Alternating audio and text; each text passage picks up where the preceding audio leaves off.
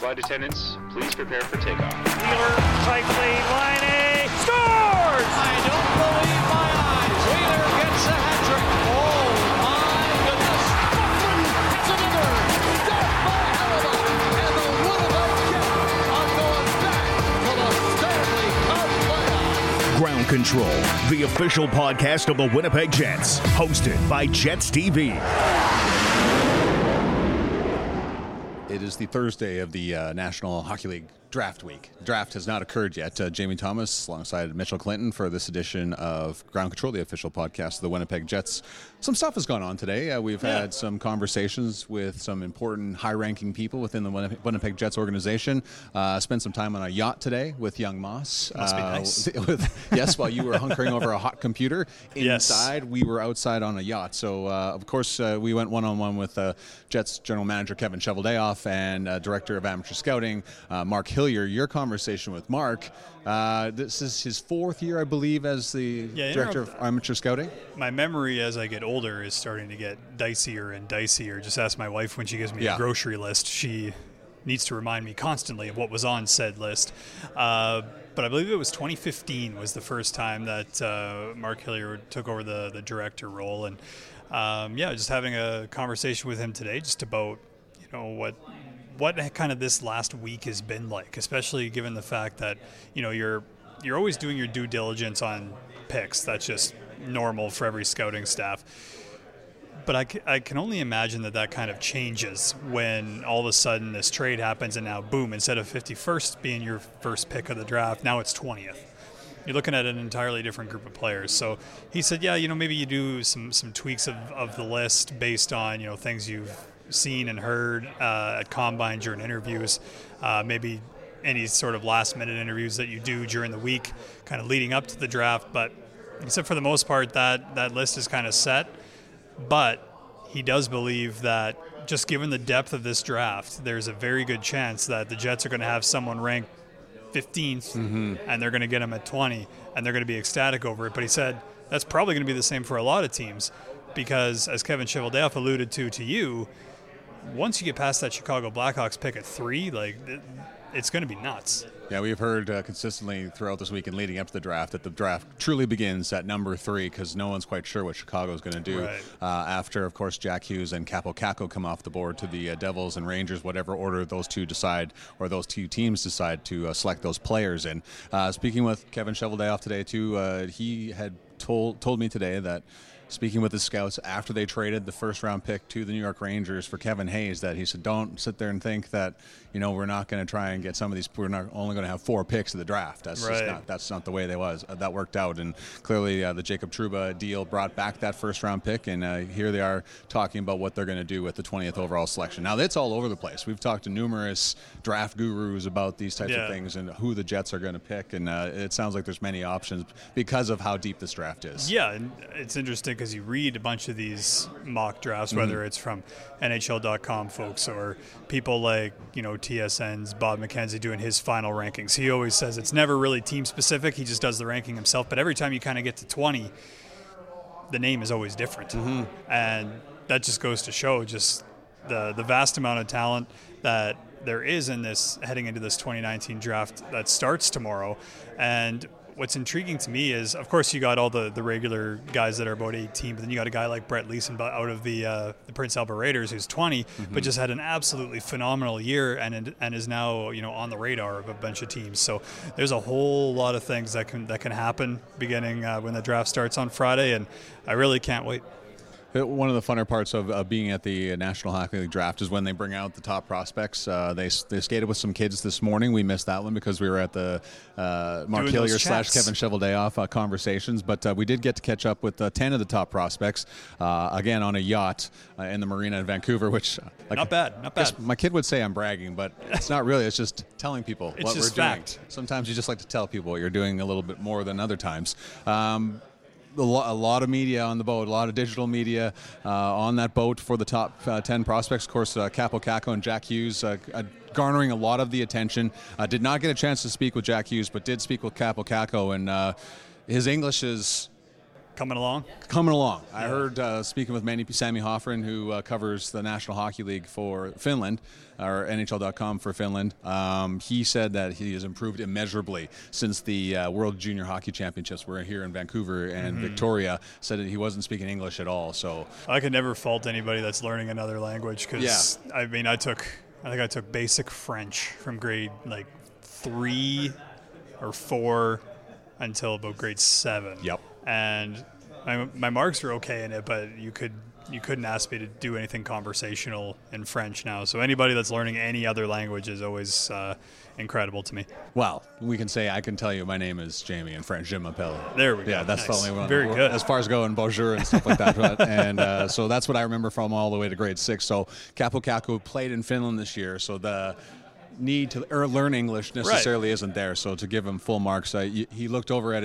I'm not sure, his interpreter, I think, a couple of times during the scrum, and he wasn't sure what the questions were being asked. A couple of things we did pick up on, and I did not know about him. He's diabetic, and he has celiac disease. So he has quite a hurdles that he's had to overcome so far with him. But on top of that, him and Patrik Laine share the same agent, which is Michael Laine.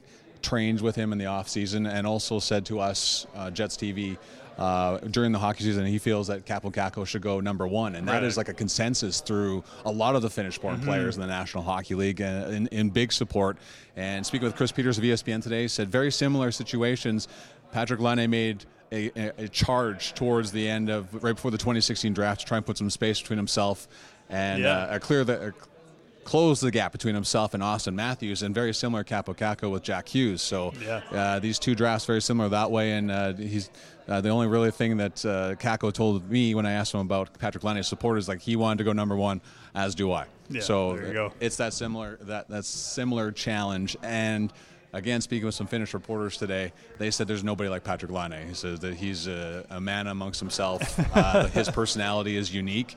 Kaapo Kakko very quiet and reserved. That is certainly not the case of the sniper of the Winnipeg Jets. Well, and you could completely see it during the couple of games in Helsinki, or even over the course of the week that we were there back in November, late October into November. But you could just see. I mean, they had the practice that was there, the fans that were just hanging over the tunnel heading back to the dressing room. Just pretty much anything Patrik Laine did over the course of that week, anything he touched turned to gold, and that included the puck on the ice when he got the hat trick and whatnot. So obviously a lot of support for Kakko in Finland, as there is for Laine. Coming to you from just outside the general manager's meetings here in Vancouver. Of course, a lot more to come on that as the day progresses. But the reason why we're here with this podcast is our continuing series with some of the amateur scouts from the Winnipeg Jets. Today, it's Brian Renfrew. Here's our chat with Brian. Shop where the players shop. Jets Gear and TrueNorthShop.com are your authentic team stores. Make sure to stock up on all your favorite Winnipeg Jets and Manitoba Moose merchandise today. Visit one of the 5 Jets Gear locations or shop online at TrueNorthShop.com. This is Kyle Connor. You're listening to Ground Control, the official podcast of the Jets. Long meetings, long days, long year. Brian, just knowing what you know now about scouting, what got you set up into it, and this what you expected to be when you first got started into it? Yeah, I mean, it's been a process, but I was my history is I was a college coach for 13 years in NCAA in the States. So when you're a college coach, you wear lots of hats, you know, and it's kind of transpired into similar to this, except maybe not the recruiting component. But as far as the evaluation, it's very similar to, at least on the college side, you're building a roster. Here, you're a part of that process, obviously filling the roles, but it's grown into understanding how the list works, and part of the draft meetings too as a scout is figuring out your passion of a player and how to work the players you're passionate for into the list, so you get a kick at the can to try to get the guys you're passionate about. Do you miss coaching before we go into the scouting part of things? There's certain things for sure. I mean, the fire has to still burn a little bit. Yeah, but also when you know, I always found in the scouting and coaching as far as recruiting, I always felt the harder you work, the luckier you got with the kind of players you got. So that comes with the passion. But I always, you live and die with every win of the Jets, so that side of it. The one thing I do miss is the day-to-day contact with the players. You miss that. You missed, at the level I was coaching, the influence you have on kids' lives. So, I mean, I still have kids that I was a part of that I'm still in contact with, my family, my kids, guys I coached in college, and I miss that side of it. So, but in saying that, obviously the success of the Jets, that helps bridge that gap, and that's a good thing. Talking relationship with the players must be something that you enjoy. So when you go and watch players and talk with them afterwards, that must be a big bonus for you. Yeah, and I mean, I like to get to know them. I mean, to me, especially if you're going to stick your neck out on a guy and then you're going to fight for him in the room, you want to know what you're getting. You know, part of I've always felt with guys that I'm passionate about, you want to build your case. You want to build your case for why you can get everybody in the room to support you with that player, and that's kind of how I go about business. But the more legwork you do off the ice as far as character, and you know, everybody's maturity level's different, and you're looking at the body types, and that's all part of it. That's all part of when I kind of as far as the harder you work, the more lucky you get, you could say. Right. And when based on character now too, does character or bad character outweigh talent sometimes in some essences? Well, for me, I think you're outweighing the good and the bad at what part of the draft you're talking. You know, like maybe are you swinging for the fences mid-round? Maybe there's, you know, some things off the ice that you're not totally gung-ho on, but that also can change. You know, like I've always felt in the locker room, when you're building the locker room, you can't have 25 choir boys either. No. You got to, having some of the little dirt on the wheel, that's okay. It just depends on what the dirt is. So, I am fortunate that I'm based in Michigan. I'm close to the team there in Plymouth. So and some of those kids and the parents I've been a part of are around for so long, and I think that's been helpful with the contacts and whatnot for us. What player kind of stands out to you that you kind of got a good look at first before the drafting process and are proud of today? Well, again, I think it's always a group. Getting to the same thing. Yeah, so, we're a group. Everyone, everyone. But as far as kids that I've known, when I say known, I mean, the Kyle Connor, the Kopp, the Trouba, even Helly. I saw him play high school hockey. I mean, I've seen these guys when they were 14, 15 years old. So I know the book. Now, am I totally responsible? Or absolutely not. It's a total group effort. So, when you see them, you still must be proud, though. Like Andrew Kopp is has developed in front of our eyes in some essences in the last 4 years and changed to become. He's shown how much he can play the wing, he can play center, he can play in a lot up and down the lineup. That kind of player must be. Like I remember watching play football. Mm-hmm. So I mean, I've known the dad. The dad coached minor hockey in the state of Michigan for a long time. So I got to know the dad, when I was a college coach, because I coached at Michigan State. So I was around the dad a lot. So I saw him, and even Jacob Trouba. I mean, I was recruiting those kids off that, I think they were U14. I mean, the amount of players that were on their U14 team that are playing in the NHL right now is mind-boggling. It's like there was 10 guys on it. I probably watched them 40 times one year, between the summer and not. So I just knew the book. I felt comfortable with them. And then it's part of it is building your case in the room for why we should draft this player.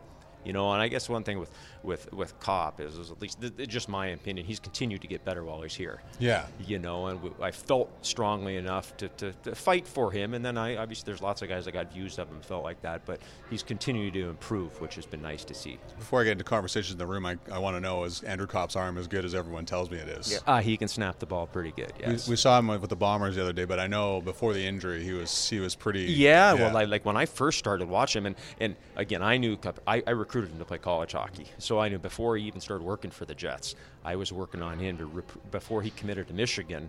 I was trying to, I tried to get him to come here, and he hadn't decided if he was going to be a hockey player or a football player. So that's the interesting thing about him. I mean, he didn't decide really to full-time be a hockey player until he would have been it would have been in the end of his grade 11 year in high school. So he was 16 years old, maybe 17, turning 17. You always hear now that parents are specializing too early with their kids. Is that a problem right now, or are you still seeing lots of kids with multiple options at the college level and south of the border? Yeah, I mean, it's a case-by-case basis. Mm-hmm. I'm going through it. I have a 2003 nephew that I'm originally from Alaska, but I moved down to play hockey in the States, and that's where I've got roots now. But my nephew is still lives in Alaska, but actually moved down to play hockey in the States, and he's listed by, I believe he's listed by Kamloops. And he's kind of trying to decide if he's going to play college hockey or look that probably lean more towards the college hockey thing. But, you know, he got done with his hockey season this year, and I talked my older brother in, because it's not my son, as he went back home to play baseball. Right. You know, and it might be his last chance to do that. I think it never hurts to take a break, whether it's 6 weeks. Now, don't forget the baseball season in Alaska is about 6 weeks long because of the season, but he went back home to play baseball, and I think it's great. I think it's great what kids should do. Going back to a conversation in the room and stating your case for somebody, how long did it take you to figure out not to take things personally when someone's not really listening to your case about a certain player? Well, I mean, again, we all see, like, we all watch players. We all see different things. And, I mean, I hope it's one of my strengths. The one thing I try to do is I try to listen. You got to be a good listener, you know, and I hope other guys are listening. But in the end of the day, it's a group case, and you win some, you lose some. And it's also a group effort. You know, when you're sitting there and you're working at your list, you want everybody that's on that table to feel valued and who they're passionate about, not passionate about. So I think we all got to be good listeners. What's your favorite part? The work going up to the draft, the scouting meetings, or the draft itself? Well, or is it just the process itself?